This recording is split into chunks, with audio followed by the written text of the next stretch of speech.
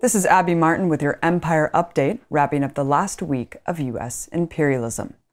Our first story is about a brazen terrorist attack that murdered a civilian.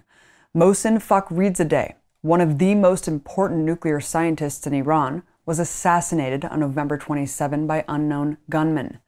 Here's what we know so far. First, only 2 countries are likely culprits, who have also done so in the past: the United States and Israel. From 2010 to 2012, back during the Obama administration, 4 nuclear scientists were killed in Iran. Though Israel never took credit for the executions, reports were conclusive that Israel, working with the MEK, were behind the attacks. The MEK is a secretive cult of Iranian exiles headquartered in Paris that is known for carrying out terrorist attacks in Iran. They were even listed as a terrorist organization by the US, while at the same time US politicians were cashing lavish paychecks from them to do their bidding. Central figures like John Bolton and former DNC chairman Howard Dean were given tens of thousands of dollars from this group. I even confronted Dean about this on my old show, Breaking the Set. Interestingly enough, you've been one of the most vocal politicians advocating the Mujahideen al-Khalq, the MEK, a terrorist group in Iran, recently was on the State Department's terror watch list. Why do you support this group? It's not a terrorist group, first of all. Aren't they responsible for car bombings in Iran? 30 years ago, they were responsible for some terrorist acts. Israel rarely acts unilaterally. We know that they would likely not have done this back then, or now, without collaborating with the US. Likewise, if this was a US plot, they would most likely collaborate with Israeli intelligence. So either way, the US was probably involved. We also know Fakhrizadeh was specifically on the radar to be targeted by Israeli Prime Minister Benjamin Netanyahu, who threatened him by name in a televised speech back in April 2018. Or could this just have been Trump?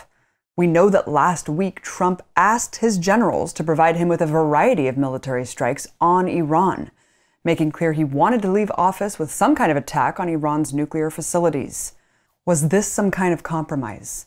In response to Trump's desire to potentially start a war, was he offered a low-risk option to carry out his second high-level assassination, pleasing the anti-Iran hawks in the US and Israel, but with no risk of repercussions? Look, we'll probably never know what really happened, but it's very safe to assume that Washington had a hand in the attack. Either way, if Biden doesn't immediately condemn this, it's going to be much harder for him to engage in the diplomacy with Iran he says he wants, and understandably so. Whether it was the US or Israel, or both, we need to see this for what it is: an act of state terrorism funded by our tax dollars. Even if the US was in an act of war with Iran, assassinating a non-combatant for being a scientist would still be considered a war crime under international law. And imagine the response if Iranians assassinated a nuclear scientist here in the US.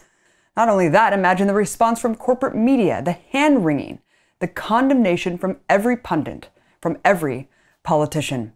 It would be condemned by the entire media and political establishment as the worst kind of terrorism, and they would be out for blood because of it. But when it happens to Iran, there doesn't seem to be any concern. This act of aggression against Iran's non-existent nuclear weapons program is particularly maddening, considering Israel is the only country in the Middle East with nuclear weapons, and the US empire, with the most nukes in the world, is the only country to have used them. Our next update is a new development in a story I reported last week regarding Trump's misreported troop withdrawal, or more accurately, troop repositioning for the US war in Somalia. On November 25th, a senior State Department official leaked to the press that a CIA operative had just been killed in combat in Somalia. Now, some have speculated that this leak was to put pressure on the Trump administration to back off its plan to move troops from Somalia to Kenya and Djibouti, from which they will still conduct combat operations in Somalia. But, as I reported last week, the US would still leave intact its CIA operations in Somalia, like this operative killed last weekend. But the real story here is that it exposes a little-known aspect of the CIA. When most Americans hear CIA, they think of people in suits, sitting behind a desk, or conducting spying operations. They don't often think of troops in combat. It's unknown to most that the CIA has something called the Special Activities Division, which is essentially its own paramilitary organization. It recruits the most elite fighters from Army Delta Force and SEAL Team 6.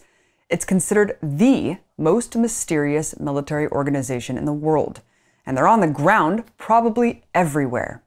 They do everything from conducting high-level assassinations and kidnappings to secretly training proxy forces.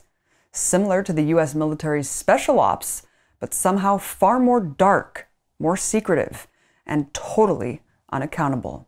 For example, if CIA troops are on the ground shooting people, the US can totally deny it, pretending it actually doesn't have soldiers there, meaning the US really has troops on the ground very much at war in far more countries than they'll admit. How many countries have these CIA strike teams on the ground where it would be far too scandalous or provocative to send troops? But back to Somalia. The phrase removing troops will only refer to official troops, not these unofficial hit squads who are very much US troops. While it's yet to be seen what will happen regarding the Somalia withdrawal, we got a little reminder this week that the expanse of the US war machine is even greater than we already know. In our final update, we finally have some good news.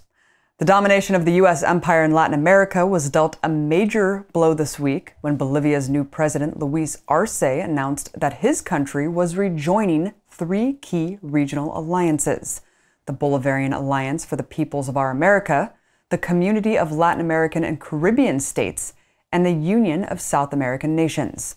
ALBA was founded by Fidel Castro and Hugo Chavez as a vehicle to unite progressive and pro-socialist governments in the region in order to fight for Latin America's independence from US imperialism. Washington has sought to destroy the ALBA alliance since it was founded, to keep Latin America subservient to US capitalism. In fact, the Pentagon has launched coups in several ALBA nations, a successful one in Honduras, several failed ones in Venezuela and Nicaragua, and most recently Bolivia, where the Trump administration helped overthrow left-wing indigenous leader Evo Morales. The recent victory against the US coup government in the Bolivian election last month was the first blow to US designs, and this new announcement has landed a second punch. Rejoining ALBA is not just important for Bolivia, but for other ALBA nations, who will have another link in the chain of solidarity against the US empire. And for now, we can revel in that celebration by the Bolivian grassroots and in the failure of the Pentagon.